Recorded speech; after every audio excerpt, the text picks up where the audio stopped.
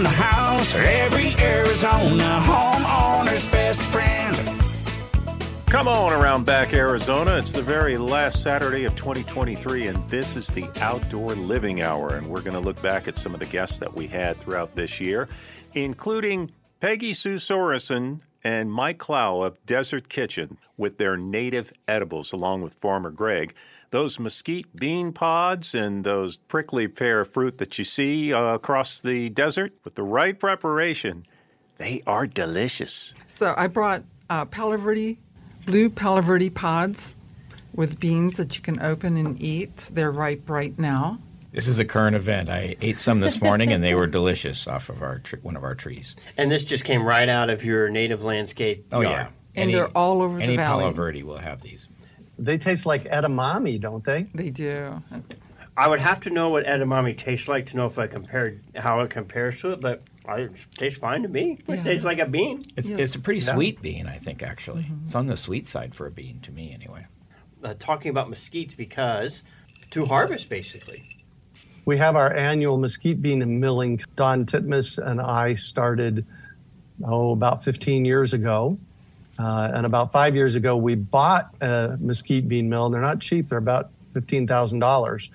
And so it's an annual event that we put on where we teach people how to harvest. And what do you do with the bean once you harvest it? Peggy? That's what we're going to explain. There's a process. Well, first you harvest it properly, and that's from the tree and not from the ground. So it's best to lay a tarp down, and then you can, if you can reach the limbs, you can pull the pods right off. Or if it's too high, you can take a stick and knock them off. If they're dry, they'll fall off onto the tarp. Leave the beans that are on the ground, put the tarp down, and then only gather the new ones that come off the tree. Now, what's wrong with the ones off the ground? Well, there's something called aflatoxin. It's a mold byproduct that is in the soil.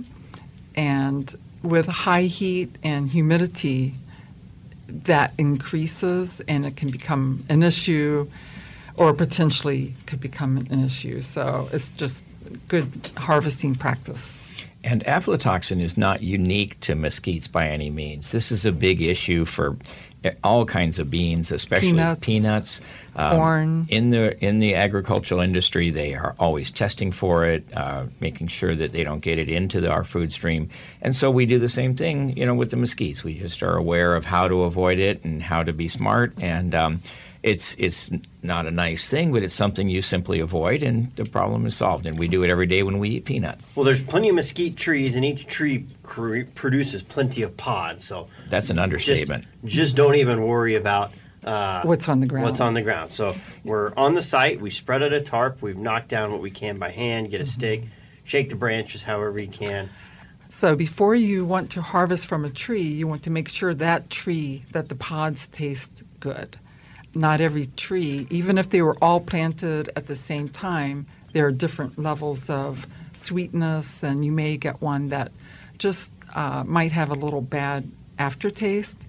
So I like to harvest the sweetest pods. So what you do is you pick a pod and put it in your mouth and suck on it, and then lightly chew the pod to taste the flavor of the pulp around the bean. You're not actually eating the bean. Okay. And would you like to taste it? Sure. Here you go. And we are talking about the brown dried beans. The green beans are not ready.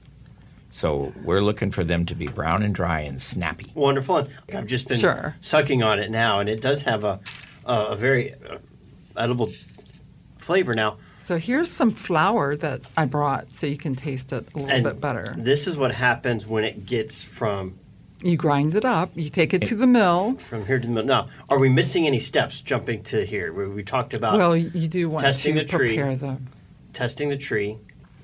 We have the tree. We're going to put a tarp down. We knock the tarp off. We collect them. Mm-hmm. Then what? Just take them straight to the mill, or? No, there is a process. You want to, first of all, just go lay them out and pick through any green pods that might have come off the tree, and any stems or leaves, remove those. And then you want to dry the beans. So you can dehydrate them, you can put them in the oven on, let's say, 300 for approximately 30 minutes, but every oven is different, so keep an eye on it and check them maybe every 10 or 15 minutes. And when they're completely dry, then you can store them in a food-grade bucket, save it for the milling. So I've got all these bean pods. They're been collected, sorted through, baked out. Now, am I saving them inside the casing like this, or do I have to break the casing? No, you cannot. Oh. These beans, there's a technical term, I think it's inahescent or something along those lines, that these are inseparable.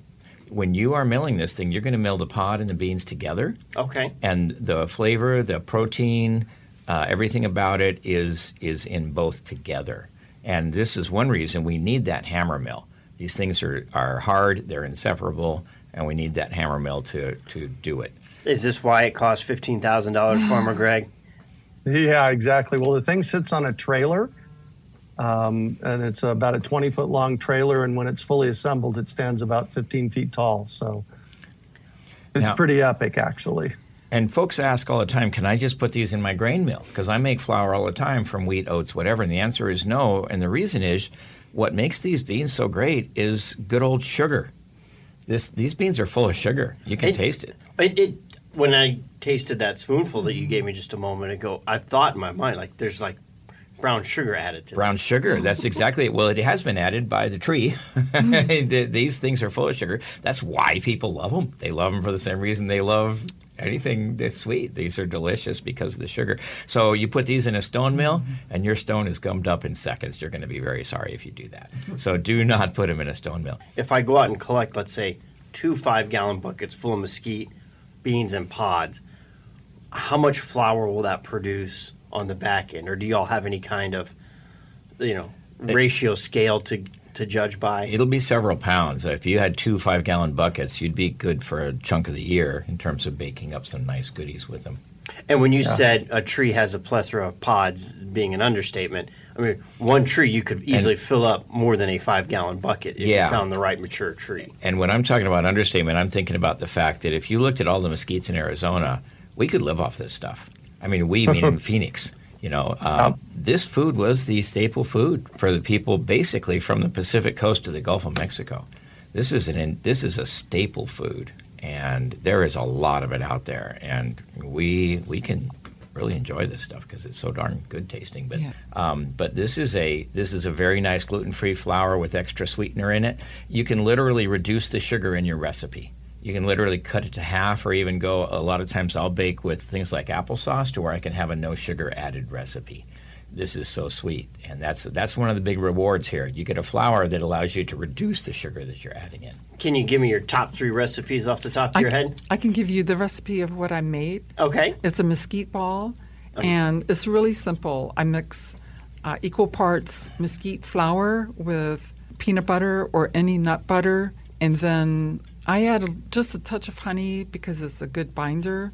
You can roll it in more mesquite flour or in cacao or carob flour, sunflower seeds, sesame seeds, anything, or even these seeds right here that I brought that I'll be telling you about. So it makes a nice simple treat. The main product that people make with this, you'll see it done around, is mesquite pancakes. This is a nice tasting pancake. Another way to equate this flavor or understand this flavor is people think it tastes a little like graham crackers. So think of a graham cracker flavored pancake. A graham cracker pancake. And I'll tell you, a mesquite with chocolate prickly chip. pear syrup on it. Exactly. You are quite correct. And a chocolate chip cookie made with this is a wondrous thing. People want that. As soon as they have it, they want more. This is a great chocolate chip cookie base. That's what he likes to bake. Oh, yeah. And eat a lot. Amen to that. There are a lot of edible trees, but for the natives, there's Palo Verde and ironwood trees. And they both produce beans, and they're really quite good. And like the blue Palo Verdes that I brought today, they're tender, they're tasty, kind of buttery. And you open up the pod, take them out. Just like a regular bean pod.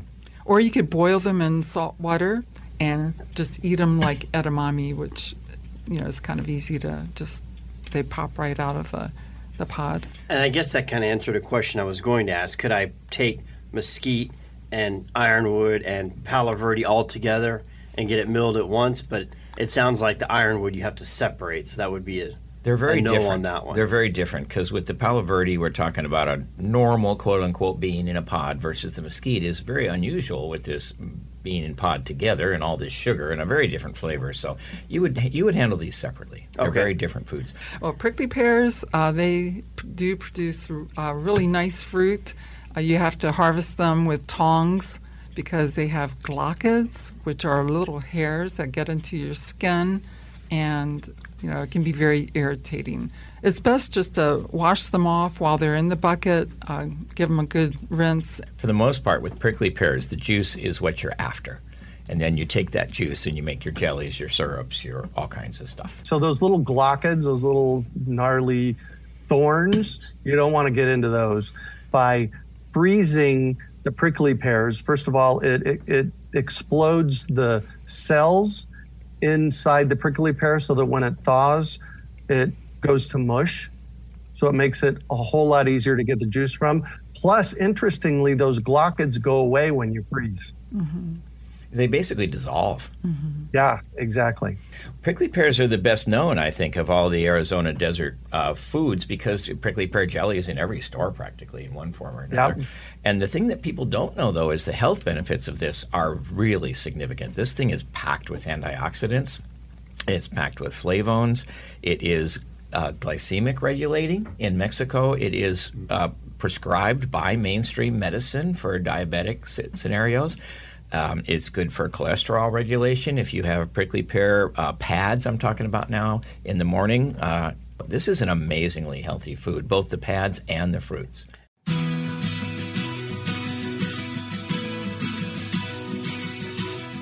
Outdoor Living Hour for the last Saturday in 2023. And boy, did we find a rock star in Justin Rohner with agriscaping.com. And he talks about the two W's, watering and weed control, of course. Just about the extreme swing in temperature. Pretty drastic swing on our watering practices. That huge shift puts a lot of strain on all of your plants. And that's, welcome to Arizona. We don't have much springtime. That's right. We go from winter to summer, But how do you know the right amount for the right tree or the right bush or the right plant or the right vegetable? Everybody's got different soil conditions. There's a lot of factors going into how much should I water, how long should I water, your emitter types, all those types of things. So let me give you a rule that's going to work for all of you. What you want to do is you're going for depth and then a frequency. So if I'm growing my vegetable plants, I want the water depth to get to 12 inches down, and then I'm going to repeat that frequency as often as I need to so that once the top inch dries, I water it again. And so that's for my vegetables that have about a 12 to 18 inch, root depth. And so that's for that level. When I'm going for my bush level of stuff, I'm going to be going for bushes. I'm going to water them down to about 2 feet every time I water, and I don't want to water again until the top inch and a half is dry. And this is just a general rule, but it's going to help you kind of get things calibrated, and then you can work from that point. And then for your trees, right now, we want to water to a depth of 3 feet, and we don't want to water again until the top 2 inches are likely dry. And what we're doing is we're trying to train it for the summer months so that these roots start digging deeper and going wider so that we have a lot less need for water, but we're getting it to the depth that then forces that deeper rooting effect to start occurring for you. Now, if you've done a really good job planting the tree and you've got a nice bed of mulch around it, we're not talking the 2 inches of mulch. We're talking the 2 inches of ground soil. Yes, the soil beneath that mulch. Below that loose layer, we're going to go for the top inch to 2 inches. Make sure that's dry before I water again, because we don't want to overwater. That's another challenge that most people have often here in Arizona, especially if they got really clay soil. They're going to water too often, and they end up rotting their roots. Root rot is a major challenge here in Arizona when it comes to killing off a tree. And you can kill off a tree in just a matter of weeks by overwatering it, especially in the heat of the summer. And what's aggravating is overwater and underwater it looks the same on the tree. Pretty much, yeah. If you overwater and it starts to rot, then those leaves will wilt, but they'll wilt a little different. They'll wilt and they start turning color. Whereas if it's wilting because it doesn't have enough water, it's just going to droop but keep its color. Okay. And so that's going to be a difference. It's a subtle shift. A telltale sign. Telltale sign. Am I getting root rot? Is it shriveling and turning color, or is it just wilting, just kind of drooping down and keeping its color? That'll be your indicators on which direction your plant might be going. And when you're talking getting water down to 3 feet, I mean, how is there an app for that tells you, all right, you're at 3 feet, shut the water off? Using soil probes, and these are probes that are usually like a piece of rebar, like a number 3 rebar, and you get a 4-foot piece of that, you bend the top 6 inches, and you basically created yourself your own probe. So whatever time your system already says to water your stuff, water it, wait about an hour, and then you use that probe, and you just put your own little bit of body weight on it, and it should slide into the soil, and it will stop at the point at which the water has not penetrated sufficient. So to get to 3 feet, you can mark it on that stick, and it should go down to the 3-foot level. When it comes to weed control in the rest of my yard, there's a couple of options. I mean, I've been trying to steer more and more away from a lot of the chemical treatment stuff in order to mitigate weeds, but that comes with its own set of challenges. But it does come with an opportunity for a nice fitness program for yourself and your kids. But in all seriousness, if you manage it well, you manage your water well. If you manage the thickness of your rock. Now, one of the main things I see most often in yards that have a lot of weeds is they just didn't get enough rock laid down to start with. You want at least 2 inches of loose rock if you want to mitigate your weed issues. Now, over time, that rock settles into the soil. And so even if you had 2 to 3 inches of rock when you first got your house or first got your landscape installed, a few years later, that's going to all settle in and you're going to start getting weeds again because it's got ground to grow in. It's closer to the surface. Whereas prior to that, when you got 3 inches of rock or 3 inches of mulch, if you're going with more of the mulch look, you don't have enough room. It's like the seed has to go down so far through the rock down to find some soil that's worth growing in. And once it grows, it's got to really use a lot of its energy before it finds any sun to get up to the very top. And by the time it gets there, it's so spindly, it's not survivable. And so it gets burned up once the sun starts hitting. So they're kind of self-mitigating when you got your landscape really set up right to start with. Now, if you don't got that and you've got a bunch of weeds showing up right now, I'll go get a flamethrower, literally a flamethrower, and I'll actually do flame weeding. And that does a lot of wonderful things for your garden because the flame destroy the seed that might have blown in from the neighbor's houses and other things. So you're creating a more organic way to kill off the weed seeds that might have shown up, as well as you're burning off that leaf that was there. That little burned plant basically sifts through the rock or your mulch, and it becomes something more useful to your plant life. If they're bigger than 4 leaves, that flame method just isn't going to work. They're going to survive it. A hula hoe is a tool. And what that does is it'll get underneath your rock layer, underneath your mulch layer, and it'll cut the base of that root. And then you're able to just rake up all that stuff, and that's a way to get rid of a lot of that mass. Because if you go out there and just spray everything with an herbicide, a general herbicide, or while these things are growing, and you've got big weeds, those weeds don't just disappear.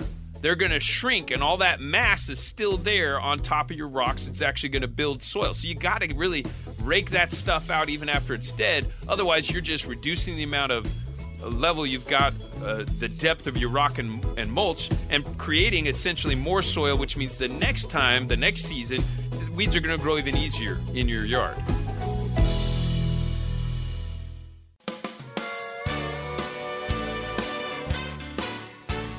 The Outdoor Living Hour at Rosie on the House continues as we move right along. That must mean that we're going to talk about dairy here. And Julie Murphy with the Arizona Farm Bureau, first Saturday of the month, brought in Stoltz Dairy. Did you know that the milk that you get in the store right now is less than 48 hours old? It's fresh. It's made right here in Arizona. And Stoltz Dairy does quite a lot of milk production and more. Jen Millican with Stoltz Dairy, and they are a generational farm family. We always start with kind of the background question so we can learn more about you. Tell us about Stoltz Dairy. Tell us about your family and how you got into the dairy business. Yeah, okay. So my dad started the dairy with Ferenc Rostosi in 1981. It was way out in Buckeye when the freeway didn't even connect. And when my dad told my mom that they were moving to Arizona to start a dairy, and it was off a dirt road, and the 10 didn't even go all the way in, she was like, "Where are we going?" And she was a forestry major, so that wasn't, I think, on her life plan, but it worked out. Grew up on the dairy, lived on the dairy my entire life, worked on the dairy every summer, school breaks. That's partially how I paid my way through college, that and 4-H projects.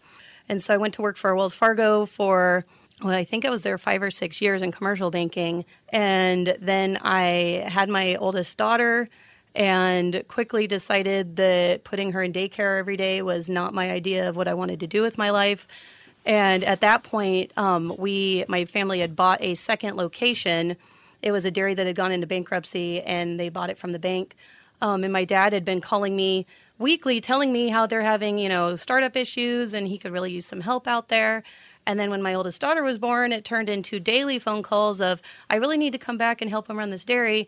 And also I'm ruining his life and my mom's life by withholding their oldest grandchild, and which was their only one at that point. And how dare I? And you are still putting in 12-hour days and well, more. Now I'm putting in 12-hour days, but at least it's doing something I really like. Talk about some of your sustainability practices and your conservation practices. So one of my favorite sayings is that dairy farmers are the OG environmentalists because we're tied to the land. Like, it's very important that we make sure that the land is sustainable, that we're treating it right. I mean, moving cows is hard. Building a new dairy is expensive. If we ruin where we're at, we can't just pick up and go somewhere else. It's really hard. I tell everybody that. So we actually started doing a lot of sustainable stuff even before it was cool. And like one of the things that we started doing that a lot of people think is awesome is we feed all of the expired produce, or like produce that's not good for, like it's too ugly or it has a bruise or something like that.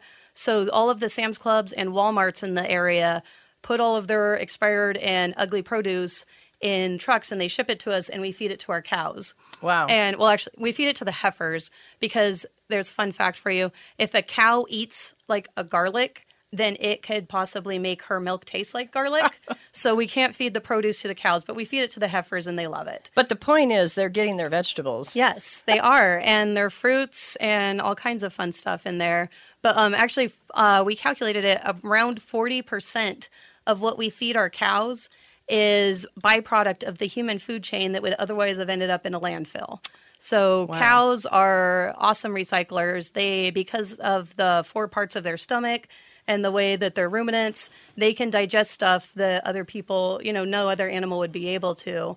And they can make use of it and keep it out of the landfill. Yeah. It's the structure of a bovine and what they can eat. They're eating machines. You have caused me to conclude that a dairy cow is an eating machine. What about your water recycling efforts? So we try and make sure that we are very sustainable with our water, especially in Arizona. And I just saw something about how, they're saying our 100-year plan is possibly in doubt. So we're making sure that we're very sustainable. We reuse all of our water, I think up to 6 times is what we figured out at one point. Because we're using fresh water at the milk barn, obviously, because it's a food production site. So we need to use fresh water. And we use fresh water to wash down the calf barn, because the babies are small and we don't, but all of the cow pens, when we use the flush lane, it's all recycled water. We will use the recycled water to flush out. We then screen it to get the solids out. We use the solids, which is the manure, for fertilizer. All of the water goes into our lagoon, which is actually a methane digester, and we produce enough energy there to power around 500 Arizona households. And when the lagoon, we have to maintain a very stable water level there. So when it, starts getting a little too high, we use the water then to water the crops that are on the land around the dairy. So every drop of water that we use, we're using it to its full potential. We're using it to wash the barn, and then we're using it to wash the pens, and then we're using it to make electricity, and then we're using it to water the crops that the cows will be eating the next year. And those whole recycling efforts are pretty common across the dairy industry, but it just seems like Stoltz, you guys have really maximized on some of these conservation efforts. Our dairy and Triple G were the first 2, I believe, but us and Triple G were the first 2 that put in methane digesters, and partially that's because we are a quarter mile away from some generating thing where they could tie in, and it was really easy. It's called a transfer station. There you go. I don't know. I know cows. I don't know electricity. How big a pond do you need for a methane digester to power 500 homes? Is that a quarter acre? 100 acres? No, How I think big is it's, it? what, if I remember correctly, and my dad's probably shaking his head at me right now, it's 7 acres pond. I was just curious. Jen Millican of the Stoltz Dairy. And Jen, my son has a question for you about cows. What do you call a cow with no legs? Ground beef. Very good. I could bring it, dude. I know cow jokes, all right? So what do you think is the most significant contribution the dairy industry has made to the state's agriculture? We can speak about dairy products, and the last time we focused on dairy, I had Tammy Baker with the Arizona milk producers out here, and we talked a lot about nutrition and the variety of products that are local. That's what's so neat. But what about the contribution to Arizona agriculture in general? Well, specifically, I'm not sure exactly how many people are hired, but I mean, I know that UDA is one of the biggest employers in Tempe, and all of the dairies out here. I mean, we hire a lot of people. We have around 160 employees that work just on our dairy and farm. Yes. So it's just a huge economic contribution to the state. Not only how many people we hire, but all of the products that we sell too. Fairlife, the company, they moved one of their first West Side plant into Arizona because they were, I guess the biggest thing was what good quality milk we make out here. Right. Everybody's always surprised that Arizona has dairies because of how hot it is. And I'm like, well, it's really only really hot for like 4 months out of the year. And we have big coolers that we can use for the cows. Like we have big evaporative mist coolers. There's either Shade Trackers or Corral Cool. I have a picture that I put on the internet at one point, and it's like the outside temperature I think was 111, and under the shade temperature was 67. 67 So degrees. People were commenting like, you guys keep your cows colder than I keep my house. And it's like, well, the cows are the ones that pay the bills. And if they want it cold, they get it cold. But the big thing about cows is that they don't like it wet, because wet means wet pens, means they're laying out in puddles, means that they start getting sick. Arizona is actually a great place, and cows really like it when it's dry outside. Usually our average production per cow outstrips what some of the other Midwest states can do. Yeah, we get a pretty good high production per cow. The other thing is dairy and beef kind of rotate in the top spot in our ag commodities in the state of Arizona, averaging anywhere, in the case of dairy, 600 to 700, all the way up to 800 million in just cash receipts. That's not counting all the other economic contributions, like you were mentioning, labor, how many you employed in the dairy industry. And because of this competition between the beef industry and the dairy industry, and it's also important for us to recognize that the dairy industry is contributing to, quote unquote, the local market. If we don't have dairies situated in Arizona, we're not going to have local milk. From what I understand, all gallon milk sold in Arizona is local milk, and it's less than 48 hours from farm to grocery store. And because milk is 87% water, it's expensive to ship. So it makes more sense to have the dairies local, because then you save on the shipping, and also milk, since it's perishable, and, it's just better to have it local. Jen, what is the most important message you regularly share with Arizona families about what you do? Gosh, I think it's just what I've been talking about, that, dairy farmers are taking great care of their cows. We're making sure that the milk is the best quality milk that you could possibly drink, and that it's a great source of nutrition. And that's something I had wanted to ask you. When you get into the kind of homesteading content, one person was saying, you need to have your own dairy cow, because if you go and buy it from the store, it could, 1 gallon of milk, you could have parts of milk from, up to 800 different cows. And like you said, you guys have 9,000 cows, and they're all eating and drinking the same thing. So first of all, the people that want to get their own cow, I'm like, good luck to you, sir, because milking a cow twice a day, every day, no matter what, it's hard, and especially if you're going to do it by hand. I milked a cow by hand one time just to say I'd done it, and it was not enjoyable. Milking machines are a lot better.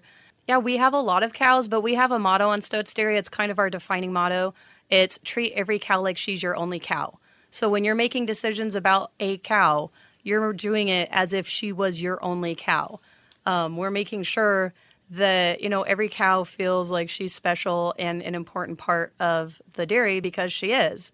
And so, we're mixing the milk of all 9,001 milk cows into the tanker every day, but every cow is being treated right. The milk is being treated right.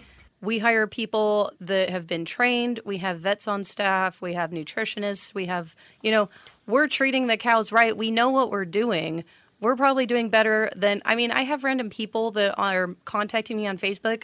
I bought a cow at the auction and it's doing this thing and I don't know what to do and I'm too cheap to call a vet. Can you just tell me what to do? And I'm like, God, can you just let the dairy farmers handle it? Like we know what we're doing. Just let us do it.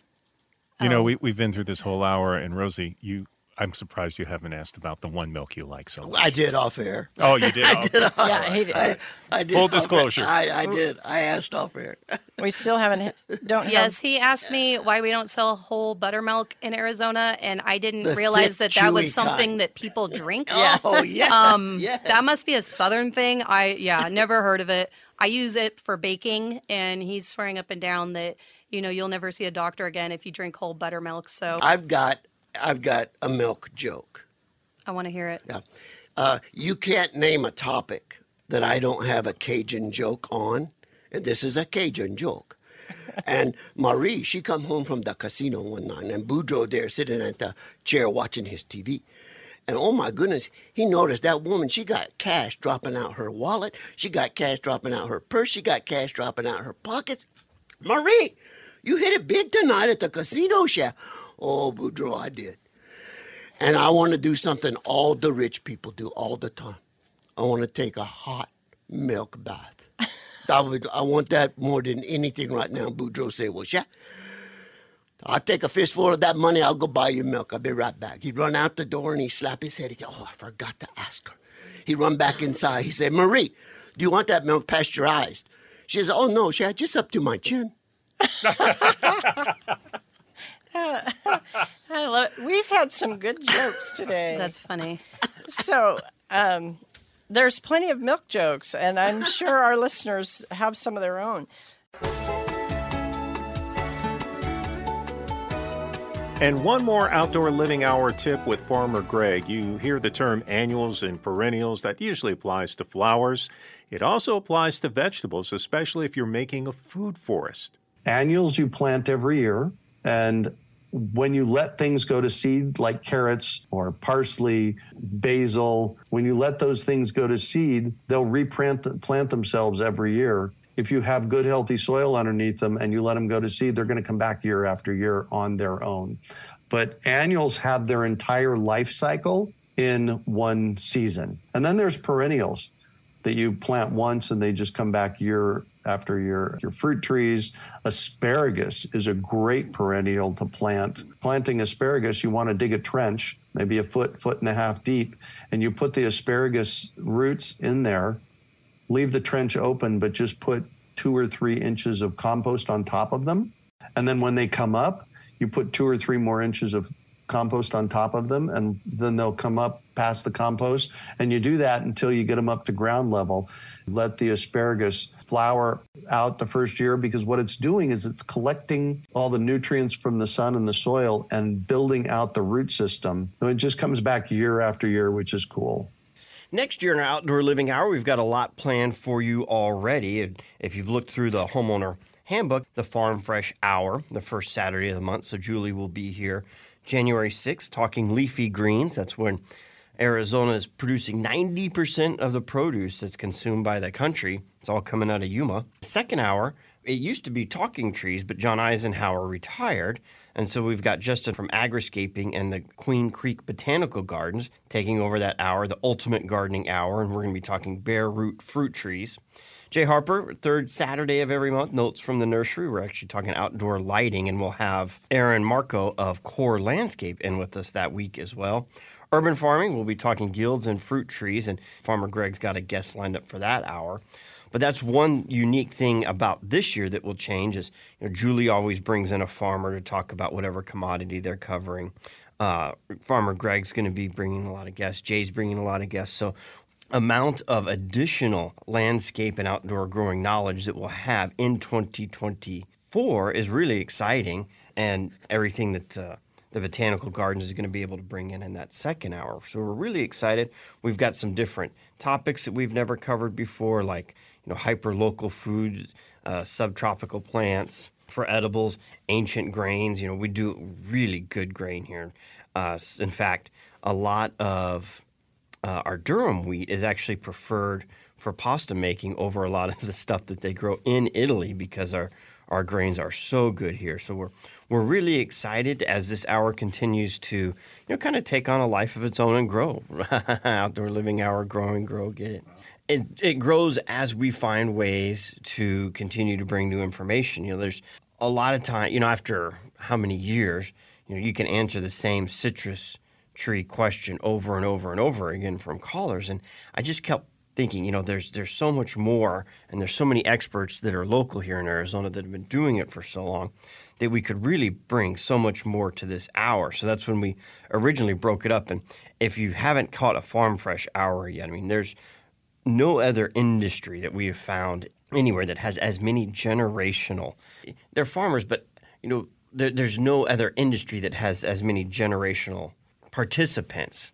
How many third-generation doctors do you know? How many third-generation policemen do you know? How many third-generation carpenters do you know? Virtually every farmer that comes in, if they're a first-year farmer or first-generation farmer, it's usually because they've married into a generational farmer, but they're the better at the public speaking, so they're the ones that Julie brings in to join. But virtually everybody is multi-generational, and so many of them are here locally and have great stories about, from their great-grandparents moving out here and settling down and, working the land for over 100 years. So it's a really fun hour, and you can scroll through your Rosie on the House Homeowner Handbook and just kind of get a preview of everything we have lined out. And if there's one that in particular, piques your interest, you can mark, set a reminder to make sure and tune in, or set a reminder to make sure you get the podcast. And 98% of these are live. So if there's a specific question you would like to ask about, the dairy industry, that'll be covered on June 1st, or some things on melons, that's covered July 6th as I'm scrolling through here myself. We have some of the best melon produce, but what's really interesting is big farmers, even the big farmers, have a hard time being profitable. In fact, Del Monte even closed down their melon growing facility in Harquahala. And as far as I know, there's not a big commercial melon grower. We do have watermelons. The Russo Farms out on the West Valley of the Phoenix area does, but we don't have any major cantaloupe or honeydew melon growers, and we do great with melons and pumpkins in Arizona. In fact, they almost called Phoenix Pumpkinville because of all the pumpkins and gourds that were left over growing from ancient civilizations, from the Indians. It's a great environment for growing those, but I don't know. There's something about it that even somebody as big as Del Monte can't make it profitable. But what's great about melons as well, you can a lot of times get more than one crop out of a year. So it's something that you should be able to get 2 harvests out of.